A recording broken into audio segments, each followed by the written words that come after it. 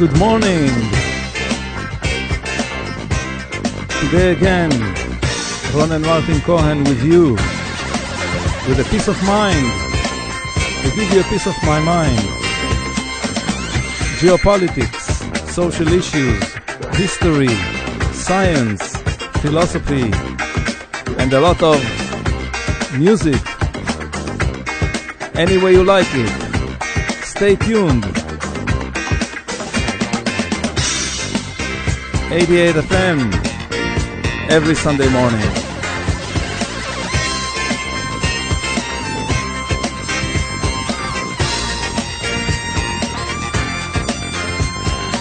All right. Yeah. בוקר טוב לכם. Good morning everybody. Ron and Martin Cohen again live from Jair to give you a piece of my mind. And we know that technological dictatorship keeps on invading Australia and gradually enslaves us all, but the idle, spineless, overfed majority uses denial, suppression, and embedded fear to ignore it and even collaborate with it, which puts the brave, loud minority in status of lunatics, delusional people, to say the least. No one in the future will appreciate our struggle for mankind, social stability and justice, and the fight for free consciousness and non-invaded brains. The misconduct of the Labour government here in Australia keeps on riding under a submissive majority. You as concerned citizens are obliged to raise a voice, raise a doubt, the same way that I do now and every Sunday morning. Show public involvement and make sure your representatives will be those who at least worth half of their salary. ללא קשר לתעמולה הנאו-ליברלית בדבר הצלת העולם מתחממות יתר, זיהום אוויר באזורים שונים בארץ, בישראל אכן פוגע מקומית באזורים השונים. לעתים נודד הזיהום מעבר לים. אנו זוכרים את איתור הנזקים שגרמה הפליטה בבריטניה ליערות והקרקע בגרמניה ונורווגיה. נתקלתי בכמה מיזמים לטיהור האוויר. מדובר בטכנולוגיות לשאיבת אוויר, סינונו והחזרתו לטבע. המבקרים מתארים את המיזמים כניסיון לייבש את הים עם כפית. אלא שבעבר הוכח כי יכולת יערות וביצות לספוג ולספוח פחמן מהאוויר, CO2 בעיקר, היא אדירה. למתקנים האלה קוראים DAC, שזה לכידת אוויר ישירה, Direct Air Catchment or something. באירופה, ארצות הברית וקנדה מפוזרים כבר 18 מתקנים כאלה. יש להזכיר כמה מאפיינים שלהם. דבר ראשון, הם תופסים נפח קרקע קטן, להבדיל מנגיד חוות אנרגיה סולארית. הם צורכים אנרגיה רבה, בתקווה שהפקת האנרגיה לא כרוכה עצמה בפלטת פחמן. כושר הספיחה עתה מגיע ל-0.5 עד 0.7 מיליון טון פחמן דו-חמצני בשנה. אם הממשלה תממן, תתרחב התקנת מתקני ספיחה הנ"ל עם כושר ספיחה גבוה יותר. במקומות אחרים שוקדים על ייצור סינתטי של דלק ממימן המופק בהידרוליזה, מורכב עם CO2 ספוח. חברת נורסק פיול שוקדת על פיתוח הפקה סינתטית כזו בהספק 2,500 טון לשנה. נחשב שאם כל שנה מיוצר דלק לשרפה בנפח של 500 מיליון טון, הרי שגם אם חלקו הופך למים, עדיין מעשירה שרפה את העולם ב-300 מיליון טון לשנה וגוזלת כמות כזו של חמצן חופשי מהאוויר. בהנחה שהעצים וביצות סופחים כשליש מכמות זו, מה קורה עם העמסת הפחמן על האטמוספירה מעבר ליכולת הספיחה הטבעית? המתקנים מבצעים ספיחה באמצעות חימום של בין 300 ל-900 מעלות, מה שמעלה כמובן את צריכת האנרגיה שלהם. קליטת פחמן בערובות של תחנות כוח יעיל יותר עקב ריכוזו הגבוה לפני פיזורו באוויר. טכנולוגיות LDAC ו-SDAC תוכננו לעבוד על ידי חימום או חשמל, בעירוב חומרי ספיחה ותמיסות מיוחדות. הדור הבא של ה-DAC משתמש בספיחה חשמלית, Electro Swing Absorption, ESD, קתודה שטעונה סופחת CO2 ללא צורך בחימום או כימיקלים אחרים. מדובר בטכנולוגיה שטרם הוכחה יעילותה הכלכלית. כמו כן, בוחנים שימוש במקור אנרגיה דל פחמן, אנרגיה גיאותרמית, מה שנקרא ביומתן שמופק מפלטת חיות, מימן אלקטרוליטי. כבר עתה, דרך אגב, מוכרות טורבינות גז האמורות לקלוט את הפחמן עם פליטתו מתהליך השריפה. הצבתו של מתקן לא מצריכה מיקום מיוחד, אך כן מצריכה אמצעי אחסון של CO2 בלחץ גבוה מנוזל. המטרה הסופית היא אחסון נצחי של CO2 מתחת לאדמה. לדעתי, מדינות וארגונים עלולים להשתמש במערכות אלו למטרות פוליטיות, כשיעילות המערכת וגורל תוצריה לוטים בערפל. בישראל קמו כמה חברות הזנק ללכידת פחמן מהאוויר והטמעתו במוצקים או באדמה. יש הבדל בין פתרונות הנדסיים לפתרונות ביולוגיים. מסתבר שנטיעות העצים כאמצעי קליטה של פחמן לא מצליח תמיד עקב חוסר התאמה לאזור ולקרקע. צמחיית ביצות מתפתחת מהר יותר והרכב הקרקע מאפשר קליטת פחמן יעילה יותר. המטרה, לקחת שטחי חקלאות לא יעילים, זה כבר קיים, שהם פולטי פחמן, ולהופכם לשטחים קולטי פחמן. חברות הזנק מקבלות תקציבים מממשלות זרות לפיתוח. חברת טרה הופכת בריכת דגים נטושה לביצה, אני חושב שזה מוקם במעגן מיכאל, ומתכננים הזכרת שטחים נוספים. חברת רפ אייר מבצעת לכידת פחמן משאיבת אוויר והפרדת CO2 על ידי חשמול.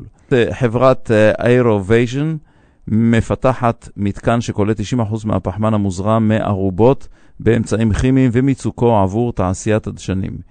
מיזם אחר רוצה לדשן את הים כדי שתתפתחנה מושבות עצות שתקלוטנה CO2 מהאוויר.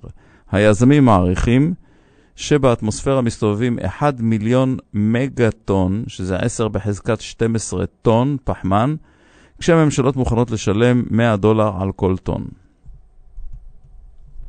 נושא אחר. שלטונו הפשיסטי שמרני של פרנסיסקו פרנקו בספרד, החל מ-1939 עד תחילת שנות ה-80, ביטל הרבה מזכויות האישה על גופה. מה לעשות? חברה קתולית שמרנית. לדוגמה, הפלות, אמצעי מניעה, ניאוף וכן הלאה. מעבר לכך, התיר השלטון לממסד הקתולי להשתלט על חלקים ממערכות הבריאות והחינוך. שיתוף פעולה זה הקים מוסדות חינוך, חינוך מחדש ובתי חולים.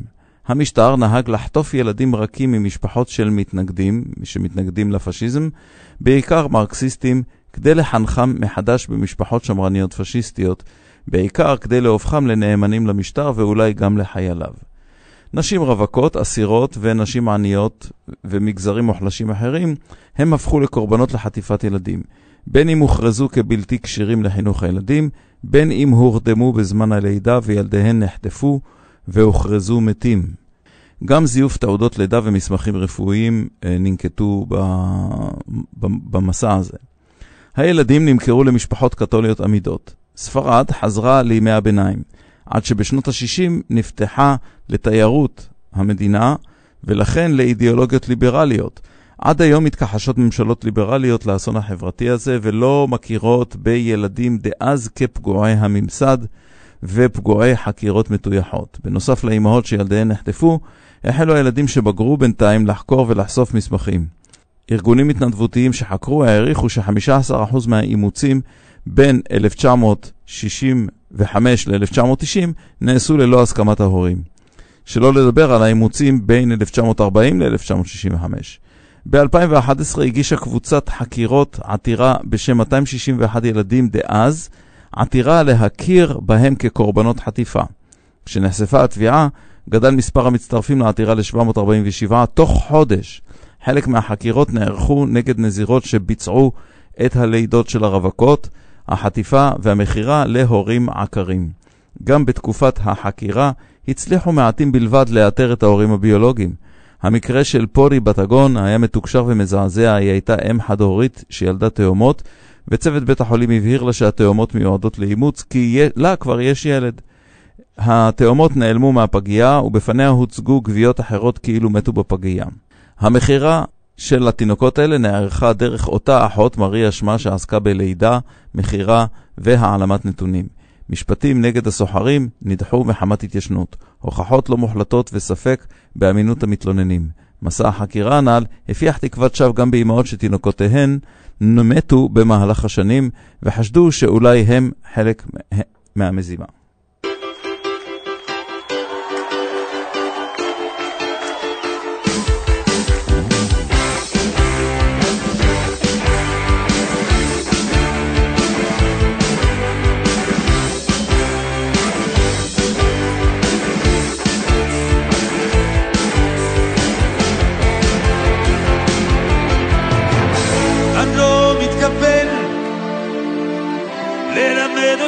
איך אומרים כן, מחמיצה לי פנים, את עובדת עם לוח זמנים, מפעיל את החוש השישי בקסם אישי, שולח לך שדר בהול, אבל את לא מכחישה, מלחמה מתישה, דוחה אותי שוב עוד אישה,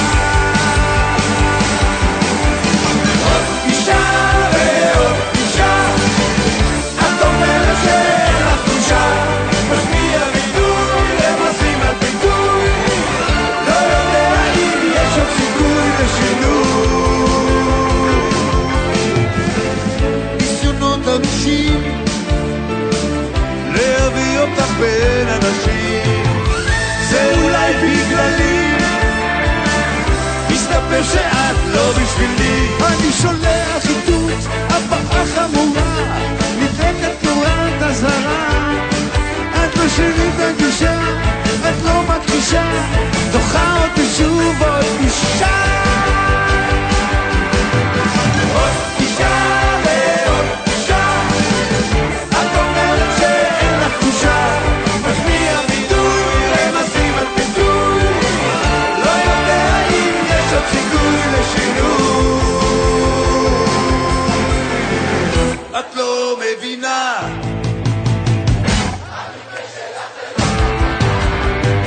עוד כיוון אפשרי וגם לא מוסרי. הזמן עובר, אתה חוזר,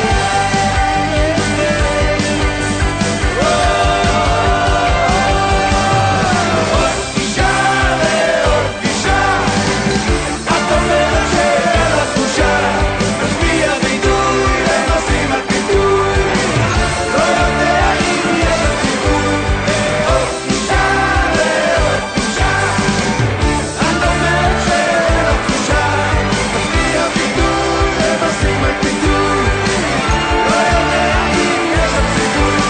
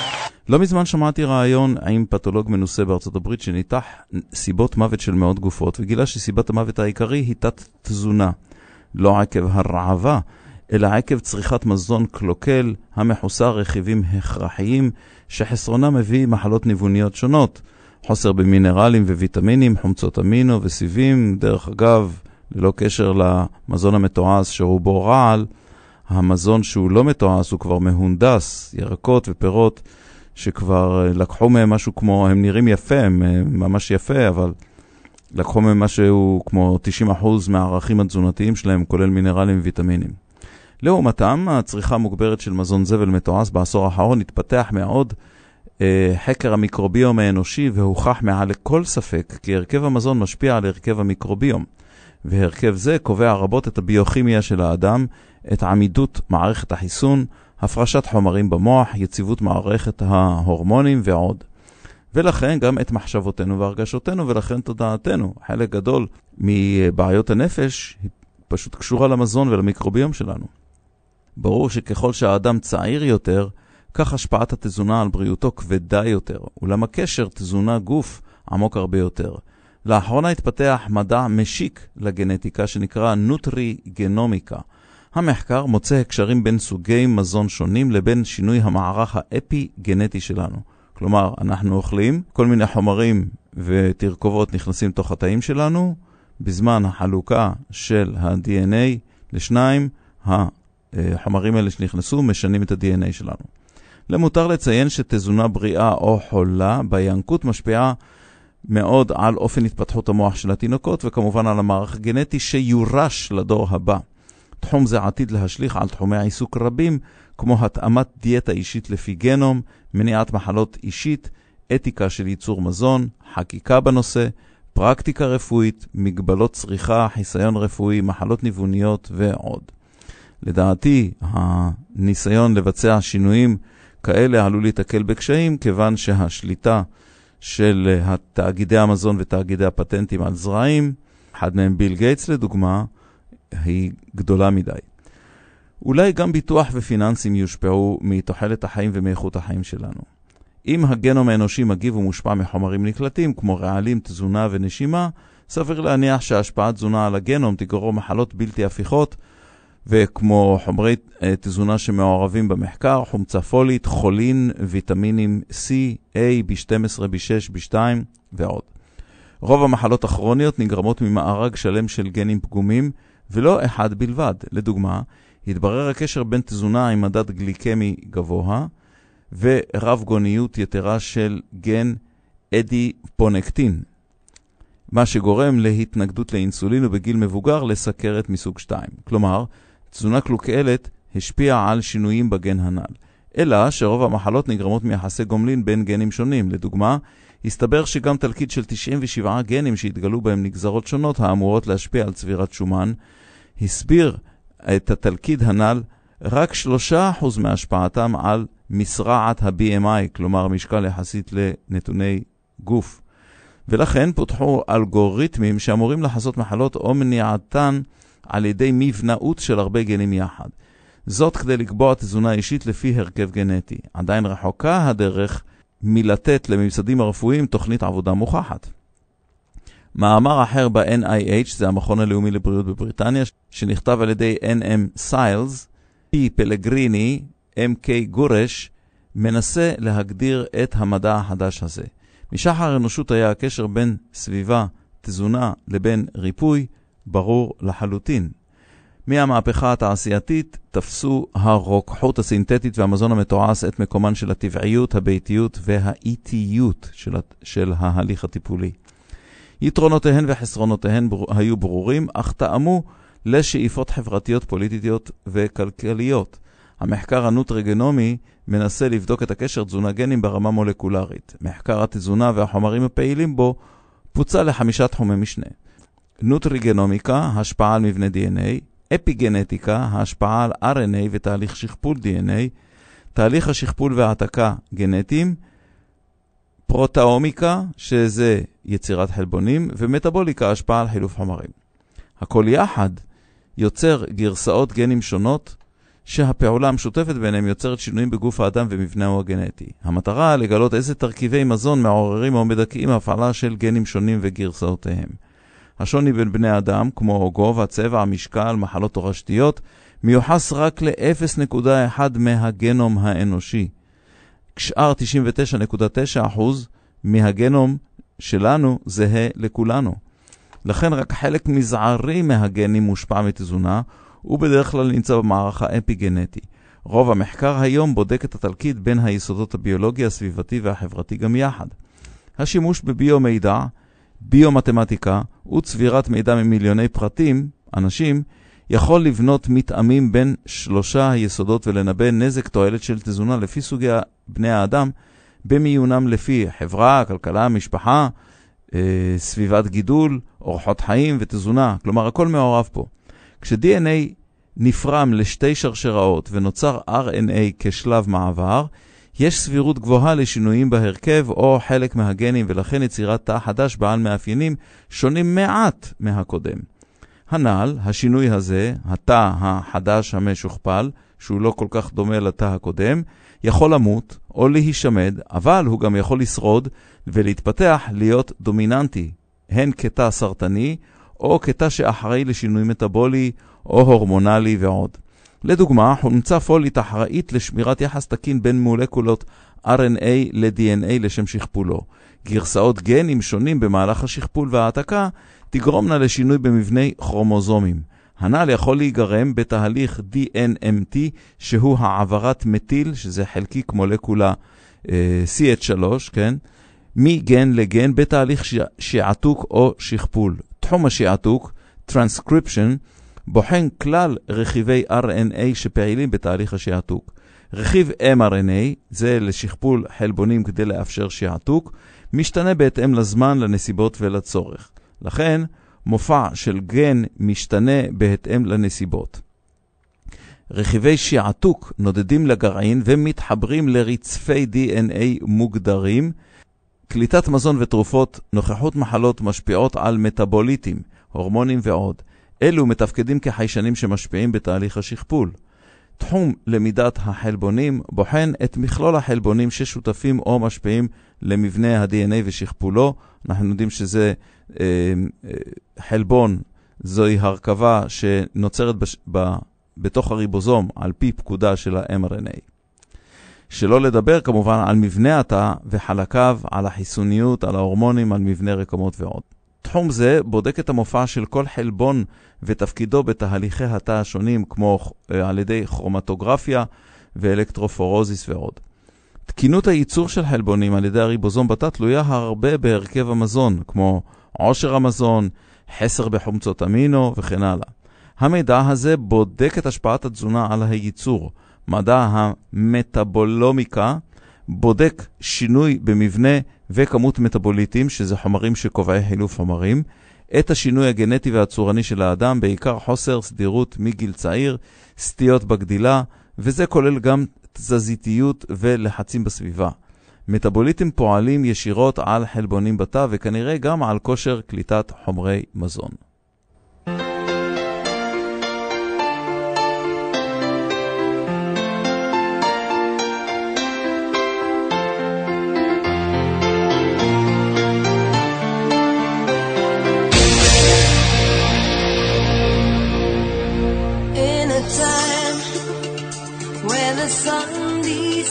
Alone, I ran a long, long way from home to find a home that's made of stone. I will try, I just need a little time to get your face right out of my mind, to see the world through different eyes. Every time I see you, oh, I try to hide away, but when we meet it seems I can't let go. Every time you leave the room I feel I'm fading like a flower. Tell me why, when I scream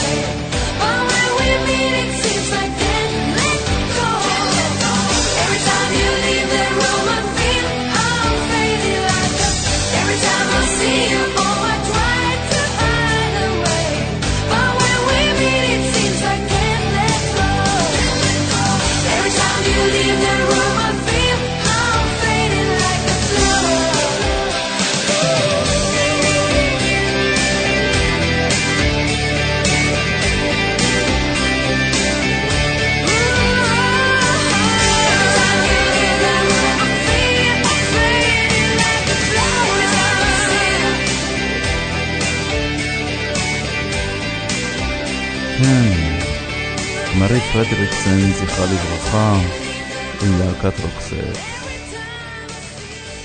הקשר בין נוטרי גנומיקה למחלות כרוניות לא מדבקות, NTCD, כך קוראים לכל המחלות האלה, ניווניות, בגדול מורכבת התזונה מספקי אנרגיה, פחמימות ושומנים, חומרי בניין כמו חלבונים, חומרי איזון וויסות כמו ויטמינים, מינרלים ואחרים. יחסי הגומלין בין החומרים הנקלטים ביחס הכמותי ביניהם ואופן או עיתוי הקליטה משפיע גם על תהליך התחלקות ה-DNA ותפקוד הגרעין בכללותו. לאלו מוסיפים השפעות גנטיקה, סביבה, קליטה חושית כמו תפקוד המוח, מצב נפשי. כל אלו יחד יקבעו בריאות או מחלות ביוכימיות, תפקוד חיסוני ואיברים שונים. כל אדם יגיב אחרת לאותו סל מזון. לדוגמה, השמנת יתר. 80% מה-BMI שלנו נקבע על ידי הגנטיקה, וזה נבחן על תאומים זהים עם תזונה שונה. כנ"ל גם בנוגע לתופעות גופניות שונות והזדקקות למזון מרפא, כמו חומרים נוגדי דלקת עקב השמנה, דלקות שנגרמות עקב השמנה, תבלינים שונים, כמו חומצה קפאינית, טירוזול בשמן זית. בניית דלקת היא רב שלבית ומואצת על ידי מזון עני בלוחמי דלקת ועתיר סוכרים ושומנים רבויים, וכמובן מגשרים דלקתיים שנוצרים בתא, מתערבים בתהליך השכפול הגנטי ולאלו השפעה על ההשמנה. לגבי סרטן הסתבר שחוסר בוויטמינים E, B12, B6, B3, C וכן סלניום, חומצה פולית, אבץ, כל אלה מאיצים שינוי DNA דומה לשינוי אחרי הקרנה רדיואקטיבית.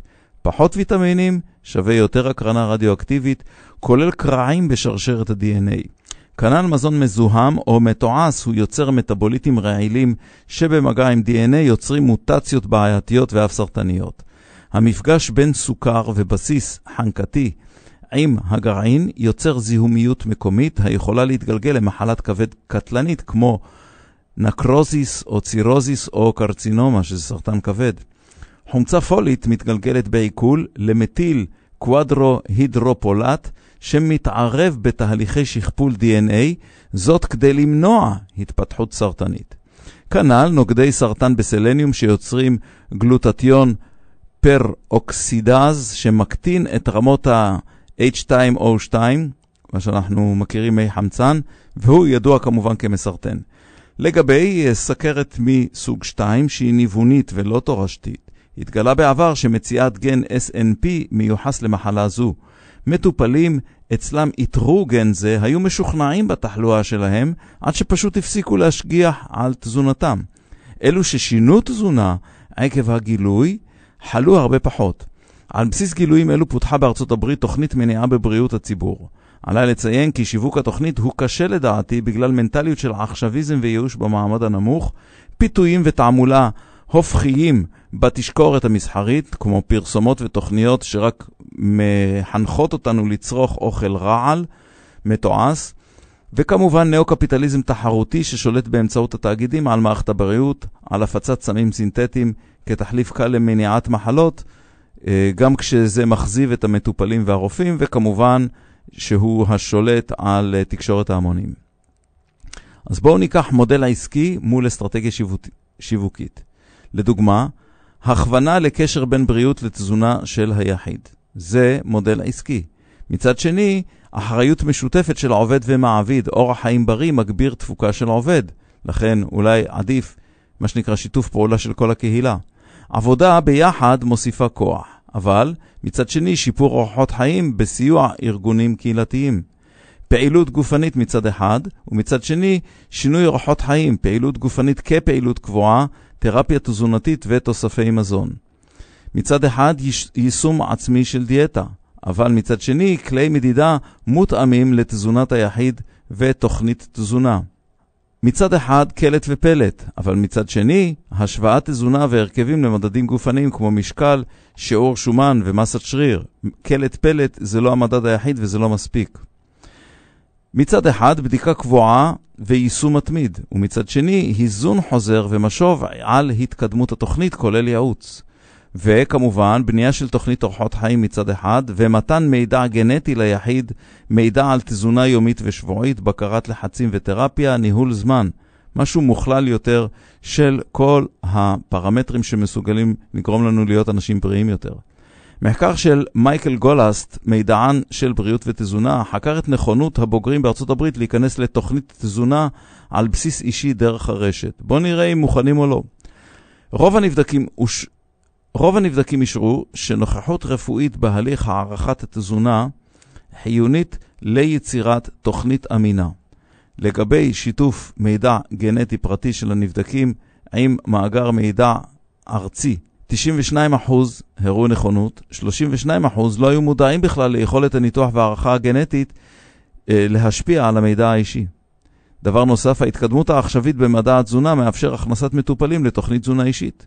ותוכנית תזונה אישית לא מועילה רק לאורחות חיים, אלא גם לחיזוי מוקדם של מחלות ניווניות. ב-500 השנים האחרונות התגלו לחוקרי העולם המתועש קשרים ברורים בין חוסר בתזונה מגוונת למחלות קשות. לדוגמה, חסר ויטמין C שגרם לצפדינה אצל מלאכים שהיו מנועי מזון טרי. זה דבר שכבר ידוע 400 שנה לפחות. היום מתברר שבני אדם שונים מגיבים לחוסר כזה, ויטמין C, אחרת מבחינת זמן התפתחות המחלה. יש כאלה שתוך שבוע יכולים לסבול מחלה, יש כאלה שחודשיים לא יסבלו מחלה. תזונה זהה גורמת להפעלה או כיבוי של גנים רדומים או פעילים שונים אצל נבדקים שונים. מחסור בוויטמין B3 במאה ה-18, שזה היה עקב צריכה לא נכונה של תירס באיטליה, גרמה למחלת הפלגרה שכולל דימנציה ובעיות מוח. מחלת ברי בסין ויפן עקב צריכה של אורז מנופה ולכן מחסור בוויטמין B1 ואיתו מחלות מוח. מחסור ביוד גרם לבעיות בלוטת התריס ולכן לבעיות מטאבוליזם. העשרת מלח ביוד בארצות הברית הביאה לעלייה ממוצעת של ה-IQ ב-20 נקודות תוך שנים ספורות. בעבר צרכו יוד רק כאלה שניזונו מדגים ועצות. כלומר, העובדה שנולדנו עם גנום מסוים לא קובע את חיינו באופן מוחלט, כי לכך נוספות אורחות חיים ותזונה שמפעילים או מחבים גנים קיימים. דוקטור מוניקה דס, ילידת איטליה ומנהלת מחקר נוטריגנומיקה באוניברסיטת מישיגן, ופרופסור קרי קרייצר מאוניברסיטת דרום קליפורניה, מביאות מספר דוגמאות לשוני גנטי ולתגובתו לסביבה. לדוגמה, נבדקים שונים שצרכו מזון מתועש והיו בעלי מופעים שונים של גנים MC4R, APO5, הראו השפעה שונה על החשיפה הזו. לכך יש להוסיף סביבת גידול שונה. מיפוי של כלל הגנים ומופעיהם השונים אצל כל אדם, ובוודאי שינוי מופעים עקב אורחות חיים טרם הבדיקה, זה תהליך מסובך מאוד. חולי צליאק רגישים לחלבון גלוטן כי נושאים מופעים שונים של גנים HLA-DQA1 ו-HLA-DQB1, ובמחלות רבות אין די לבחון מופע של גנים ידועים, אלא את תגובת הקשר ביניהם לגנים אחרים. במחקר על הקשר בין צריכת סוכרים לניוון מוחי, כמו אלצהיימר, פרקינסון ודימנציה, הסתבר כי לא רק הביוכימיה האנושית נפגעת, אלא גם תהליך השכפול הגנטי נפגע. יתרה מכך, מזון מועיל או קלוקל מפעיל ומחבא גנים שמעוררים מחלות או מונעים אותם. בניסויים סבובים שהושקו במי סוכר, חלה נסיגה ביכולת הטעם שלהם, וגם מוחם החל להפריש פחות ופחות דופמין, שזה הורמון ההנאה. כלומר, סוכר האיץ תהליך מולקולרי ששיתק פעילות של גנים שהפעילו הפרשות הורמונים או חידוד יכולות הטעם. המוח לומד לזהות פחמימות ולהרבות צריכתן, כי האדם הקדמון בזמנו נתקל במעט מאוד חומרי אנרגיה, והיה חיוני הדבר לעודד צריכה שלו, כנ"ל עם צריכת מלח. בעידן הסובה והאוכל התעשייתי המזיק, חל תהליך השתקה של גנים שמסוגלים לגרות דרך חושתם שחרור הורמונים של הנאה. כלומר, אם לפני 200-300 שנה היה האדם נהנה הרבה יותר כשהוא אוכל סוכר, היום הוא נהנה הרבה פחות ולכן הוא צורך הרבה יותר סוכר. פרופסור אחמד אסוהמי מאוניברסיטת טורנטו גילה כי 25% מבני האדם נושאים מוטציות של גן שנקרא גלוט 2, הגורם להם להעדיף מזון מתוק. כנ"ל גן אייס, שהימצאותו מבסטת את תגובת הדם לנטרן, ולכן בסיכון מופחת לסבול מנחץ דם גבוה. כנ"ל גנים המשבשים נצילות ויטמין C או D ואחרים. לפי פרופסור קרי קרייצר, השפעת קפאין על בני אדם גם היא משתנה. נושאי משתנה של גן TAS2R גורמים לסלידה ממרירות הקפה. לדעתם, גילוי גנטיקה אישית יעזור להתאים תוכנית תזונה אישית ולייעל את צריכת המזון. המטרה היא כמובן פיתוח ערכות מדידה אישיות בעתיד, שיסייעו לאדם להתאים תזונה לצרכיו או לחולשותיו וכו'.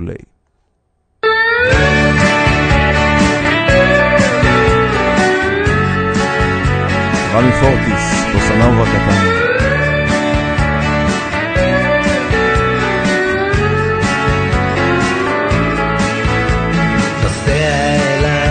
בתוך ספר ישן, מביט בתמונות שדהו עם הזמן. אני בטוקסידו ואת בלבן, רוקדים ביחד בוסנובה קטן. ואת היה הרבה יותר נחמד, כן אז היה הרבה יותר נחמד. זוכרת את שנינו בימים של תקווה, הולכים לאיבוד בתוך ים השלווה. אני מסוחרר ואת מובילה, רוקדים ביחד בוסנובה קטנה. לאט היה הרבה יותר נחמד, כן אז היה הרבה יותר נחמד. כוכבים נופלים, אנחנו זוהרים לנצח. כוכבים חולפים, אנחנו בוערים לאט.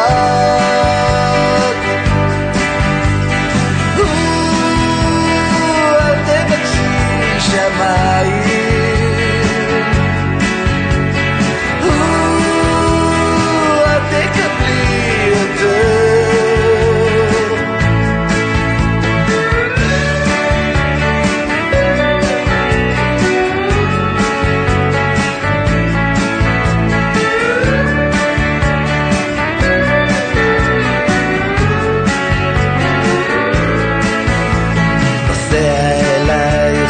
ספר ישן, מביט בתמונות שקפאו עם הזמן.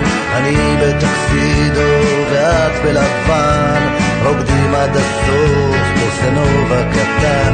לאט היה הרבה יותר נחמד, כן אז היה הרבה יותר נחמד.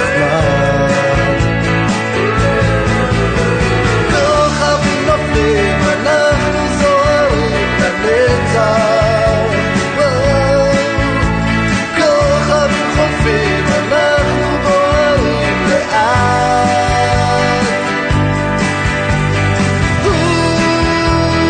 אל תבקשי שמיים,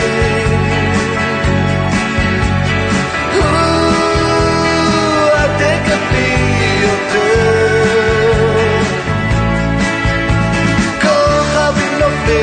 אנחנו זוהרים לנצח. כוכבים חולפים, אנחנו בוערים לאט.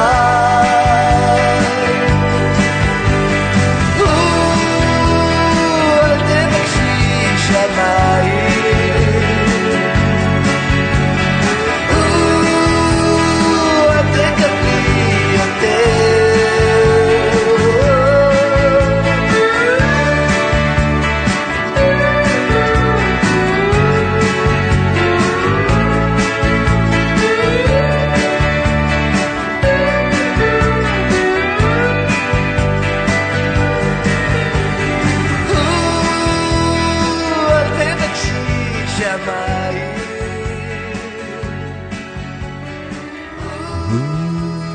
אל תקבלי יותר. פרופסור אייל חוברס במאמר דיבר על התמוססות ערך החירות בישראל מאז הקמתה, לדעתי אפילו לפני. למרות הופעתה 4 פעמים במגילת העצמאות, החירות בערכה הליברלי מדגישה את גבול הסמכות של היחיד על חייו, אי התערבות הזולת בחיי היחיד למעט אם פוגעים בו, ומתן כבוד בסיסי מוגדר בחוק לכל אדם. עקרון החירות בא להגן על היחיד גם בכל הקשור לזכויותיו לאמונה, הגדרה עצמית, עיסוק, קניין, התאגדות ועוד.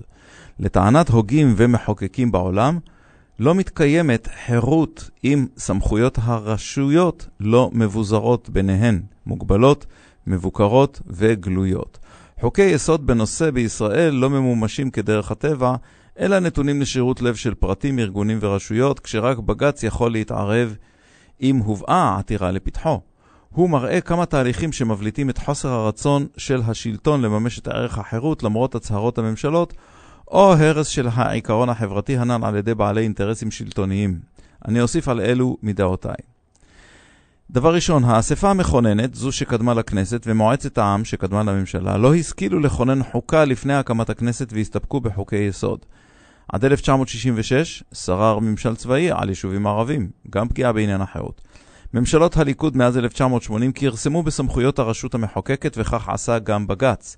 ייצוג העם בכנסת על ידי בחירות נפגע כי חברי הכנסת הפכו לנטולי עצמאות לקבל החלטות או ליזום חקיקה.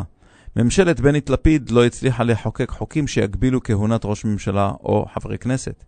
כל הממשלות הפכו את החירויות וזכויות אדם למערכת טכנית של חוק, תהליך ומוסדות, זאת תוך התעלמות מוחלטת מהיסוד הרוחני והתרבותי כיסוד מכונן.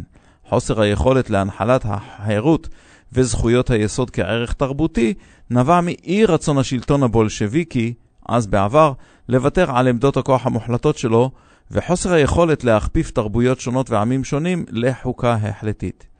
ישראל כאוליגרכיה עם סממנים דמוקרטיים, כמו שאומרת פרופסור סוזי נבות, לא השכילה לחייב גופים פוליטיים מייצגי ציבור לנהוג בתוכם לפי העקרונות בסיסים של דמוקרטיה, שוויון, ייצוג ונגישות.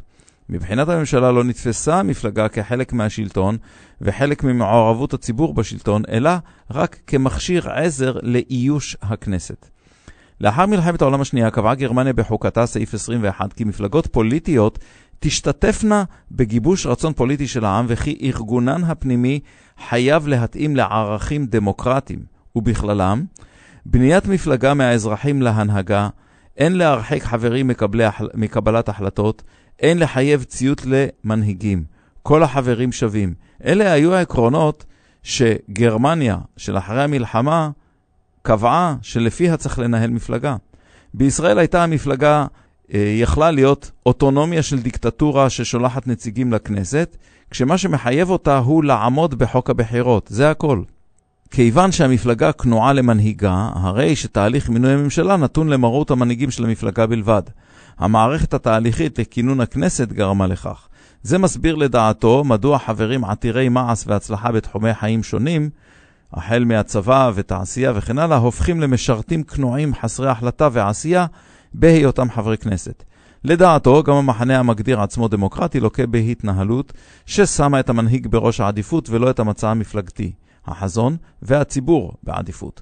עתירי המעש משלימים עם התנהלות סמכותנית בזויה בהגיעם לפוליטיקה, וכך נראית השפעתם על החקיקה.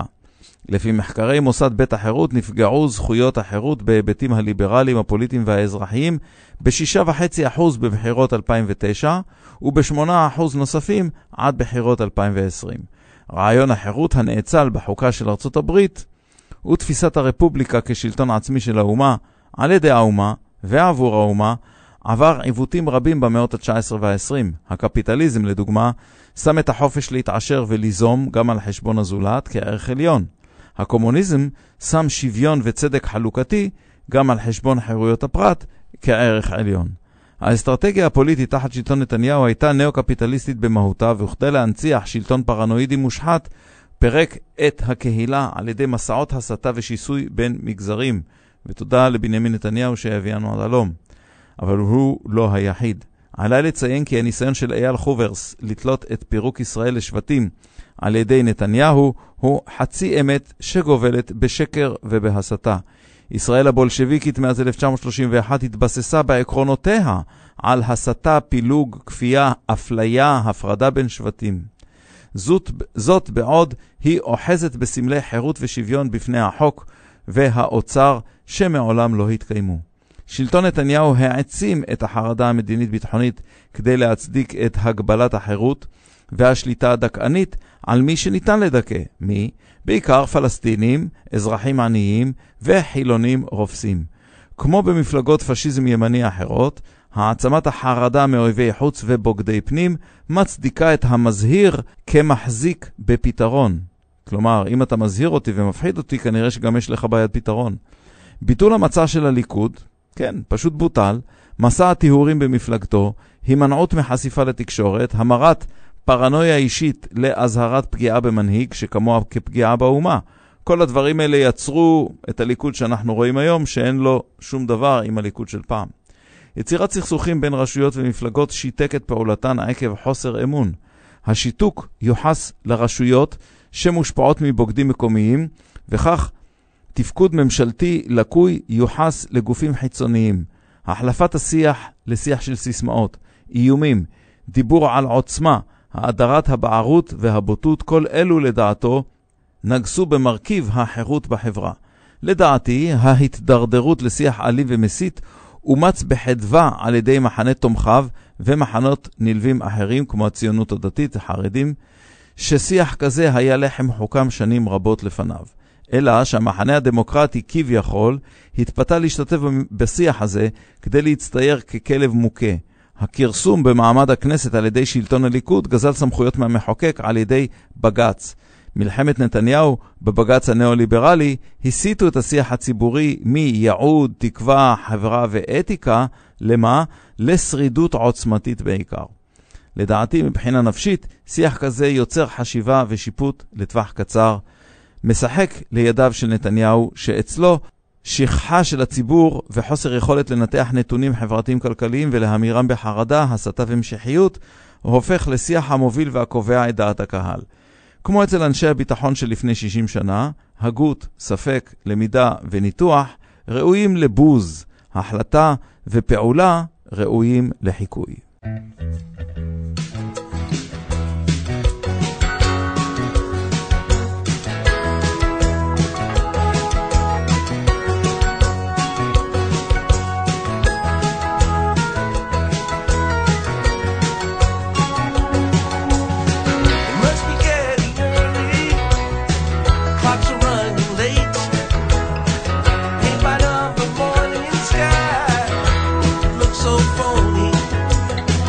Don't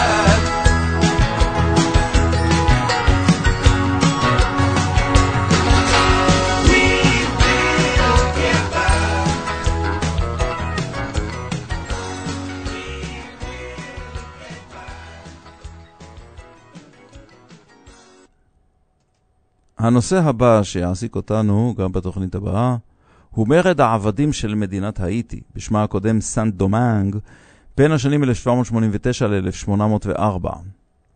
וגם אחר כך. מרד שגבה מחיר של רבבות והיה בעצם מרד העבדים היחיד בהיסטוריה שהביא עצמאות לעבדים המורדים. הדמות המרכזית בפרשה הוא מנהיג המרד, עבד לשעבר פרנסואה דומיניק טוסן לוברטור, נולד ב-1743 ומת ב-1804 בכלא. להלן לוברטור. אולם לפני שנעסוק במרד עצמו, בחייו ובחוכמתו של לוברטור, עלינו לזכור מספר נושאים. דבר ראשון, את תורת הכלכלה, מרקנטליזם שנולדה בתקופת הרנסנס והשתלבה אחר כך עם מגמות קולוניאליזם ואחר כך קפיטליזם. הקולוניאליזם האירופי, השעבוד והגזענות באפריקה בשוק העבדות המתועש. המבנה האנושי והחברתי של סן דומנג טרם המרד. השפעת המהפכה הצרפתית על תבוסת צרפת בקולוניות באמריקה. וחייו כמובן של לוברטור. היכולת להפוך עמדת נחיתות ליתרון, וההשוואה בין המרי האזרחי בישראל למרד העבדים בהאיטי.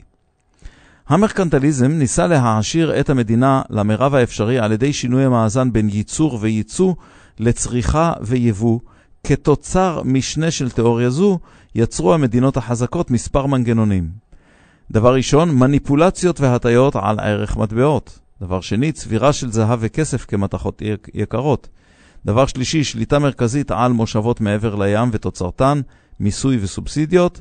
דבר רביעי, פיקוח הדוק בחוק על יבוא, משק מתכות ויקרות, ומאזן יבוא ייצוא, מונופול ממשלתי על סחר ועל הפצת מוצרים. תפיסה זו ראתה ביבוא גורם מחליש, כלומר הקנייה בדרך כלל נעשית על ידי מתכות יקרות, ובייצוא גורם מחזק. לכן ממשלות כמו צרפת העדיפה יבוא חומרי גלם וייצוא של מוצרים מוגמרים. היא העדיפה קולוניאליזם וניצול אכזרי של מחוזות מפגרים מבחינה טכנולוגית, או מחוסרים יכולת הגנה. והיא כמובן העדיפה לערב את הצבא כסולל דרך לחברות מסחריות שעבדו עבור הממשלה. הממשלה העדיפה ייצור בתוך המדינה ולא מחוץ למדינה. מונופוליזציה בכוח הצבא וממוניו על ייצוא מהמושבות לארצות זרות. הם פשוט כפו מה ייוצא ולאיפה. מיסוי גבוה כמובן על סחר חופשי. מדינות בעלות צי חזק כמו בריטניה, צרפת, ספרד והולנד התחרו ונלחמו אלו באלו על קווי סחר. המלחמה, הצבא והצי חייבו הוצאות רבות, מה שחייב את המדינות למרוץ השתלטות על משאבים ממושבות וניצול מרבי שלהן, אחרת איך יממנו את הצבא.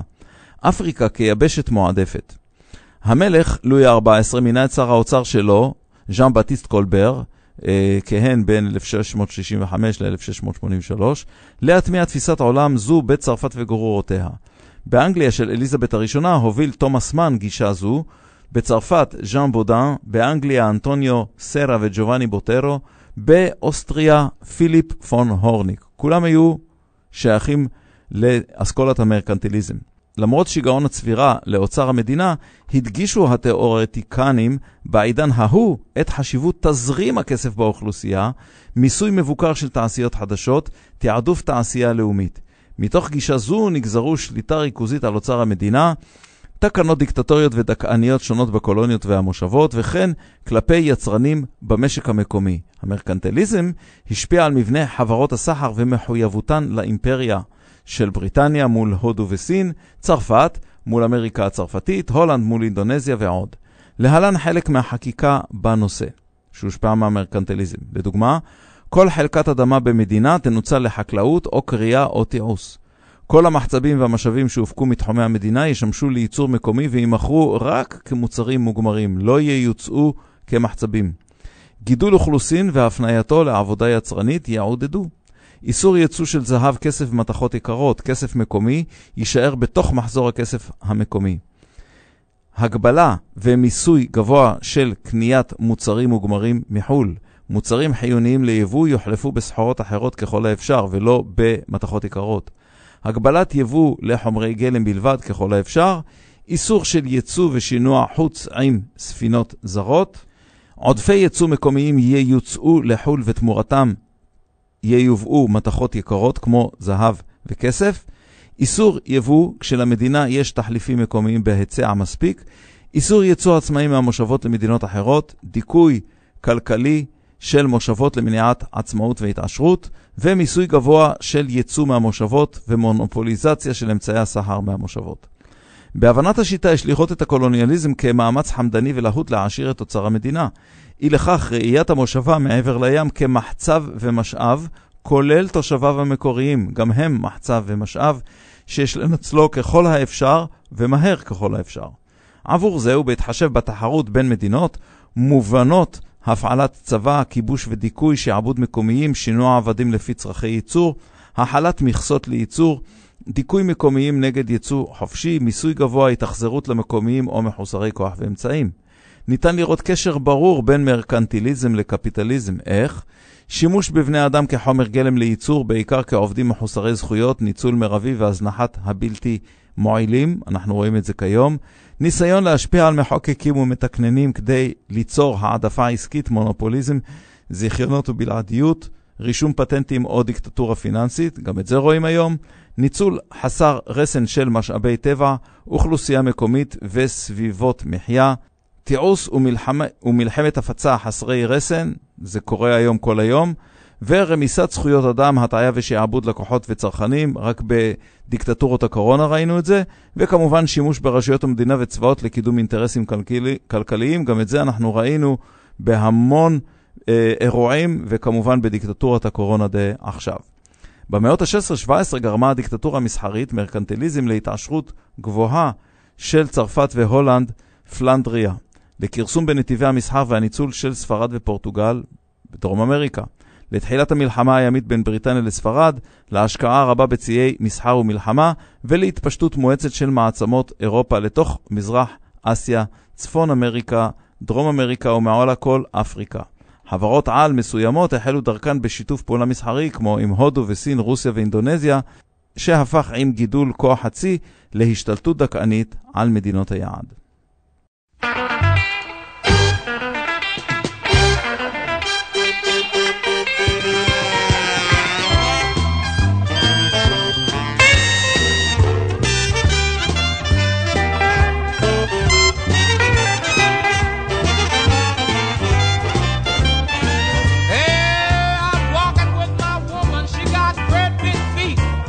Lonely and angry, she had nothing to eat, but she's my woman.